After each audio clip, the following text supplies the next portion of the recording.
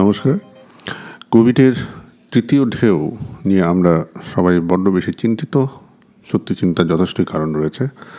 2020 সালের প্রথম দিকে যখন প্রথম ঢেউ এলো, সেটাকে সামলে উঠতে উঠতে প্রায় সেপ্টেম্বর, অক্টোবর, তারপর কিছুটা কোভিডের সংখ্যা কমতে শুরু করেছিল। আমরা একটু স্বস্তির নিঃশ্বাস ফেলেছিলাম। কিন্তু দেখতে না দেখতেই 2021 মার্চ মাসের শেষ দিক থেকে বা এপ্রিলের শুরু থেকে যেভাবে ব্যাপক হারে কোভিডের দ্বিতীয় ওয়েভ বা সেকেন্ড ওয়েভ গোটা ভারতবর্ষে ছড়িয়ে পড়েছে, হাজার হাজার মানুষের প্রাণ কেড়ে নিয়েছে, এরপর আমরা সত্যি খুব চিন্তিত। চিন্তার অনেকগুলো কারণও রয়েছে। আজকের এই আলোচনায় কোভিডের এই তৃতীয় ঢেউ নিয়েই আমরা কিছু বিষয় আজকে আলোচনা করব। সেকেন্ড ওয়েভের শুরুতে যখন মহারাষ্ট্রে প্রচুর সংখ্যক কোভিড কেস নতুন করে আবার দেখা যাচ্ছিল, সেই সময় গোটা ভারতবর্ষের বিভিন্ন রাজ্য হয়তো ভেবেছিল এটা একটা প্রান্তিক ঘটনা, হয়তো আর কোথাও এটা এরকম আসবে না। কিন্তু আমরা কিছু বুঝে উঠবার আগেই খুব ভয়াবহ আকারে সেকেন্ড ওয়েভ গোটা দেশে ছড়িয়ে পড়ল। অসংখ্য নিরীহ মানুষ অকালে তাদের প্রাণ দিতে হয়েছে। তো সেটাকে কন্ট্রোল করবার জন্য পুরো সরকারি স্তরে আমরা যথেষ্ট কঠোর ব্যবস্থা নিয়ে অনেক বাঁক পেতে হয়েছে। এখন আবার করোনা পরিস্থিতি কিছুটা ভালোর দিকে, কিন্তু মাথায় চিন্তা রয়েছে থার্ড ওয়েভটা কবে আসবে। দেখুন, যেভাবে সেকেন্ড ওয়েভ আমাদের দেশে ছড়িয়েছে, যে ব্যাপক হারে সেকেন্ড ওয়েভ আমাদের ভারতবাসীর প্রাণ কেড়ে নিয়েছে, আমরা সতর্ক না হলে থার্ড ওয়েভ কিন্তু অবশ্যম্ভাবী। কিন্তু কেন এই ওয়েভগুলো বারবার কিছুদিন পরপর ঘুরে ঘুরে আসছে, এই ব্যাপারে একটা জিনিস জেনে রাখা ভালো যে করোনা ভাইরাস সে কিন্তু নিজের মতো তার রূপ বদলায়। আমরা যদি অবজার্ভ করি লাস্ট 2 বছরে করোনা ভাইরাস অনেকগুলো মিউটেন্ট ভ্যারাইটিতে এসে প্রথমে আলফা ছিল, তারপর বিটা, এপসাইলন, এখন যেটা নিয়ে আমরা সবচেয়ে বেশি চিন্তা করছি সেটা হচ্ছে ডেল্টা। এই ডেল্টা ভ্যারিয়েন্ট প্রথম ইন্ডিয়াতেই পাওয়া গেছিলো, কিন্তু খুব দ্রুত পৃথিবীর 80টা দেশে এই ভ্যারিয়েন্টে ছড়িয়ে পড়ে এবং তার সবচেয়ে বেশি মাসুল গুনতে হয়েছিল ইউরোপে আবার নতুন করে ডেল্টা ভ্যারিয়েন্টের জন্য লকডাউন ডিক্লেয়ার করা হয়। এবং আমরা জানি একটা লকডাউন মানেই দেশের আর্থিক এবং অর্থনৈতিক অবস্থায় একটা সাংঘাতিক কালো ছায়া নেমে আসে। সাধারণ মানুষ কাজ করতে পারে না, অর্থ উপার্জনের সমস্যা হয়। সুতরাং যে কোনো মূল্যে আমাদের এটা আটকানোর কথা কিন্তু ভাবা উচিত। কিন্তু চিন্তার বিষয় হলো মহারাষ্ট্রে অলরেডি, এবং মহারাষ্ট্র শুধু নয়, ভারতবর্ষের প্রায় 11টি স্টেটে ডেল্টার কিছু ভ্যারিয়েন্ট পাওয়া গেছে সেকেন্ড ওয়েভের ঠিক শেষকালেই।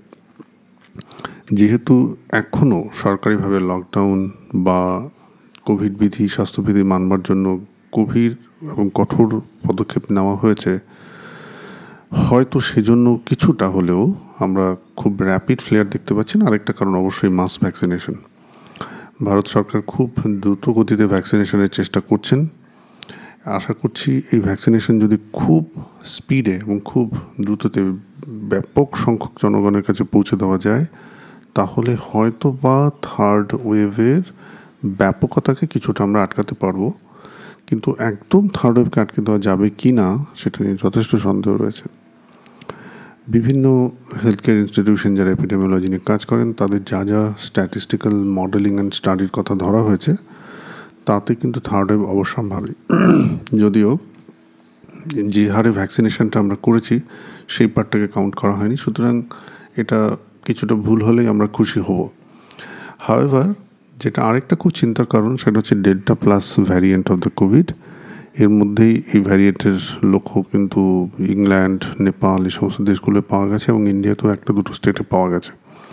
ডেল্টা প্লাসের সমস্যা হলো এই ডেল্টা প্লাস ভ্যারিয়েন্টটা, যেটা সবচাইতে নবতম সংযোজন, এই ভ্যারিয়েন্টটি হাইলি ইনফেকশাস। এই ইনফেকশাস অন্যান্য ভ্যারাইটির থেকে প্রচণ্ড রকমভাবে বেশি, এবং এর লাংসের ক্ষতি করবার প্রবণতা অন্যান্য ভাইরাস যে মিউটেন্ট ভ্যারাইটিগুলো আছে তার থেকেও অনেক অনেক অংশে বেশি। আর সবচেয়ে চিন্তার সেটা হচ্ছে ডেল্টা প্লাস ভ্যারিয়েন্ট এর একটা বৈশিষ্ট্য হচ্ছে এই অ্যান্টিবডি ককটেল থেরাপি বা প্লাজমা থেরাপি, যেটা কোভিডের জন্য খুবই খুবই একটা আশাপ্রদ চিকিৎসা সেটাকে খুব সহজে বাইপাস করে ফেলতে পারে। সুতরাং ডেল্টা প্লাস নিয়ে আমরা খুব চিন্তিত, এবং ডেল্টা প্লাসের আরেকটা বৈশিষ্ট্য শিশুদেরও আক্রমণ করে। আমরা এখনও ঠিক করে জানি না যে নর্মাল ভ্যাকসিনেশন যেটা আমরা করছি তাতে কত শতাংশ ডেল্টা প্লাসকে এটা প্রিভেন্ট করতে পারবে। তার কারণটা হচ্ছে ডেল্টা প্লাসের সংখ্যা খুব কম, এবং ভ্যাকসিনেটেড পিপুলদের ডেল্টা প্লাস হয়েছে বা হয়নি এই ব্যাপারে তথ্যের অভাব রয়েছে। এই ব্যাপারে আলোচনা করা উচিত যে কোভিড প্রতিরোধের জন্য যে মোস্ট ইম্পর্ট্যান্ট 3টি গুরুত্বপূর্ণ পদক্ষেপ সেটা কিন্তু ভুললে চলবে। প্রথমেই আসা যাক কোভিড স্বাস্থ্যবিধির ব্যাপারে। মানে এক জায়গায় খুব ভিড় না করা, মাস্ক পরা, সোশ্যাল ডিস্টেন্সিং মেনটেন করা, বারবার সাবান জল দিয়ে হাত ধোয়া, হাতকে ডিসইনফেক্ট করা। সেকেন্ড মোস্ট ইম্পর্ট্যান্ট থিং হচ্ছে যে টেস্টিং। আমরা যাতে খুব ব্যাপক হারে টেস্ট করে খুব দ্রুত, মানে যে সময়টায় হচ্ছে কোভিডের সবচাইতে ইম্পর্ট্যান্ট পিরিয়ড, যে সিমটম আসার 5 থেকে 7 দিন, এবং আমাদের বেশিরভাগ ক্ষেত্রে আমরা দেখেছি যে টেস্টিংটা আমাদের এত দেরি হয় যে যখন সেই রুগীটা কোভিড ধরা পড়লো তখন সে অলরেডি খুব অ্যাডভান্স কোভিডে পৌঁছে গেছে। আমরা তাকে চিকিৎসার বিশেষ যে অঙ্গগুলো সেগুলো কিছুই প্রয়োগ করতে পারিনি, কারণ তার টেস্ট হয়নি। সুতরাং খুব ব্যাপক হারে টেস্টিং, এবং সেটা শুধু শহরে করলে হবে না, গ্রাম বাংলায় এবং প্রতিটি প্রান্তিক অঞ্চলেও যেন আমরা এই টেস্টিংয়ের সুবিধা পৌঁছে দিতে পারি। So social distancing and testing. এরপর যেটার ব্যাপারে বলা উচিত সেটা হচ্ছে ভ্যাকসিনেশন। যত বেশি মানুষকে আমরা ভ্যাকসিন দিতে পারবো তাহলেই কোভিডের ব্যাপকতা, কোভিড রোগের যে ভয়াবহতা তার থেকে আমরা মানুষকে বাঁচাতে পারবো। এটা ঠিক যে কোভিড ভ্যাকসিন নিলে কোভিড ইনফেকশন প্রিভেন্ট হবে না, কিন্তু সিভিয়ারিটি অফ ইনফেকশনকে প্রিভেন্ট করা কোভিড ভ্যাকসিনের সাহায্যে সম্ভব। আর জনমানুষে একটা সচেতনতা, জনমানুষের মধ্যে সাংঘাতিক রকমভাবে একটা মানে যে বেপরোয়া ভাবটা আমরা দেখতে পাচ্ছি মাঝে মাঝেই, লকডাউন একটু খোলার পরেই সবাই একসাথে পার্টি করতে বেরিয়ে যাচ্ছেন, এই সচেতনতা আমাদের মধ্যে গ্রো করাটা খুব জরুরি। যে কোভিড নিয়ে আমাদের বাঁচতে হবে, সুতরাং কোভিড স্বাস্থ্যবিধি, একসাথে বসে মানুষের জড়ো হওয়া, হ্যান্ড ওয়াশিং, এই জিনিসগুলোকে ভুললে চলবে না। তো এই কটা জিনিস যদি আমরা মেনে চলি তাহলে আশা করা যায় হয়তো বা থার্ড ওয়েভকে আমরা প্রিভেন্ট করতে পারবো। বাচ্চাদের নিয়ে যেহেতু একটা চিন্তা রয়েছে এবং মেজরিটি অফ দ্য ভ্যাকসিন বাচ্চাদের উপর টেস্ট হয়নি, তবে রিসেন্টলি ডেল্টা প্লাস ভ্যারিয়েন্টের কথা মাথায় রেখে বা থার্ড ওয়েভের কথা মাথায় রেখে ফাইজার এনবায়োটেক ভ্যাকসিন এবং কোভ্যাক্সিনের শিশুদের উপর পরীক্ষামূলকভাবে তাদের সেফটি ট্রায়াল শুরু হয়েছে। আমরা খুব আশা করছি এই ভ্যাকসিন শিশুদের উপরেও সহজেই প্রয়োগ করা যাবে এবং খুব শীঘ্রই তার রেজাল্ট মিলবে, এবং যত তাড়াতাড়ি সম্ভব, যত দ্রুততার সঙ্গে ব্যাপক সংখ্যক শিশুকে এনরোল করে এই ভ্যাকসিনেশনের আওতায় নিয়ে আসতে পারলে হয়তো বা শিশুদের নিয়ে যে চিন্তাটা আমাদের রয়েছে সেটা কিছুটা অংশ প্রিভেন্ট করা যাবে। সবাই ভালো থাকুন, সুস্থ থাকুন।